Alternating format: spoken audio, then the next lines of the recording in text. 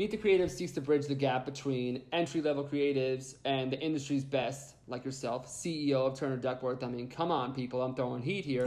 I'd like to have, a few questions for creatives just starting out. And today, I'm thinking about myself when I was in school and kind of just discovering my love for branding and identity, and I had all these kind of misconceptions. And for someone that wants to set a long-term goal to work, they're in college right now, they have a lot ahead of them. What are the most important skill sets to focus on? What are you guys looking for when you hire? And then we'll go from there. So, at minimum, we look for designers who have a 4-year college degree in graphic design. And that can span a range of design disciplines, right? And I encourage people to get internships during college. So every summer, it might at first be unpaid, but then try to get paid internships every summer in between each year. And then at graduation, you might also get a graduate paid internship. And it's, don't spend your time doing freelance projects, designing restaurant menus for your best friend. Spend time getting applicable experience at an agency, because that on-the-job training is invaluable. And so when we see that a designer has a degree at, a good design college, has maybe 2 or 3 internships at agencies that we've heard of, or maybe even agencies that we don't, that's fine. But the key thing that we look for in a portfolio are great ideas, well executed, with a touch of wit. So that's kind of what we look for. And you might ask, well, what's a great idea? Isn't that kind of subjective? You know a great idea when you see it. It's simple and you know exactly what it's trying to communicate. And ideally, it's doing it in a way that there's a level of wit that makes you smile. Just like you said, when you look at our work, it makes you happy.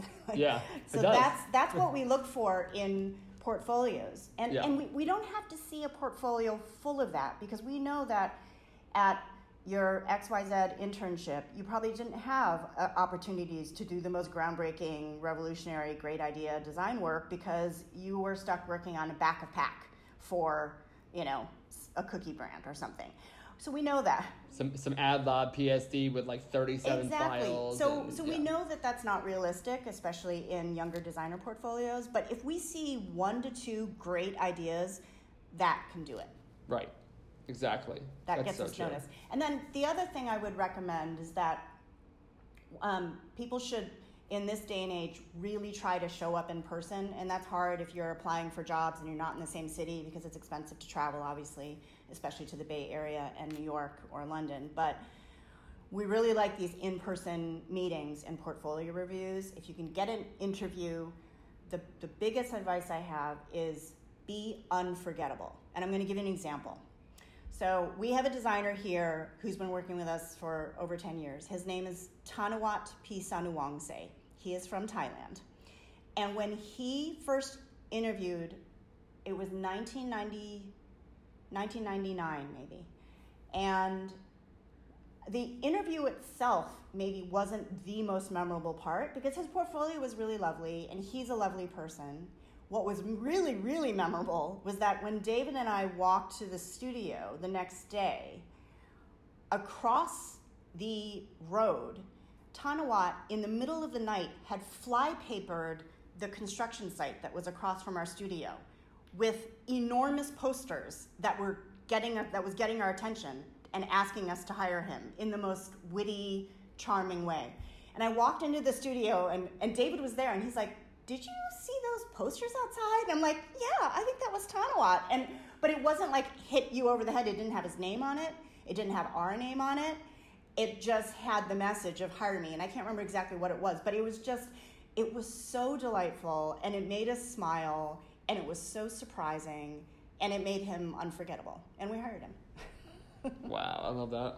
I found in my journey that at first I kind of just focused primarily on my skill set, but then I realized too that a lot of it is about kind of, the energy and the intent that you put forward. Do you believe in yourself? Are you somebody who, makes the room a better place? When you guys hire, what are you looking for? How much of it is about, the skill set, and then how much of it is about just in a person's kind of natural enthusiasm towards, what you're working on? We can see intent and enthusiasm and ideas regardless of how perfectly finished and produced the portfolio is. So exactly. These days people are sending digital portfolios or, links, but I've been in this business for 22 years, and I've seen a lot of fancy books that come in boxes, and their production value. I just think, how the hell did this designer afford this? They're 22 years old, I mean, we can't even afford to make a comp like this, and they're doing it. That's so true. But that's not why the design agencies will hire. We're not hiring you for your comping skills. We're hiring people because of the ideas that we see. And it can be in a PDF, it can be in a GIF emailed to us. As long as it's an intelligent, smart, witty idea, it'll get our attention. We actually hire a lot of our interns. So we have an internship program that's 3 months at a time. The interns who make it through the first 3 months and have shown some promise, we'll give them another internship, usually a second 3 months. And then those who have managed to participate, and we give them all, they're not just, they're not cleaning up the studio. They're actually working on real projects. And so the ones that get something into a design presentation, generally if we have the room, we'll give them an offer. So we hire a lot of designers from our internship program, and we grow designers up through their career path. And there's no ceiling here. We have several. I love that. We have 2 of our ECD, our executive creative directors, started at Turner Duckworth as interns. That's amazing. Yeah. And so, we see promise. This is a meritocracy. And if a person works hard and they have great ideas, it will always be rewarded. Exactly. That's so true. Yeah, I was going to comment on your kind of putting yourself out there and doing this podcast and having the guts to ask people to talk to you. I applaud that. I think that thank you so much. That is something that takes courage, and the fact that you're having smart conversations and you're coming from a place of humility, and you're also trying to help your fellow young designers, your creatives out there, understand how they can get a leg up in this world. I really think that's great, Rob. And I think you're providing a great service to young designers, because they can't get everything from university or everything from their internship programs. Right. Because face it, some internships are really not great. Exactly.